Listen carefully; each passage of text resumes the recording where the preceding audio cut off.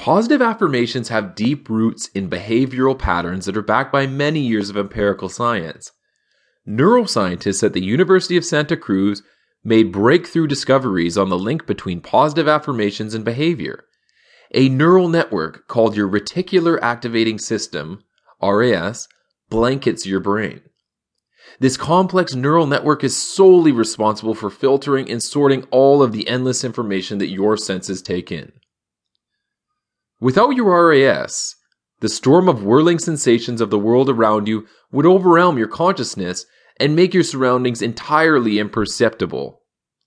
The RAS only lets information that is of particular interest to your goals, desires, and survival through the highly selective screen.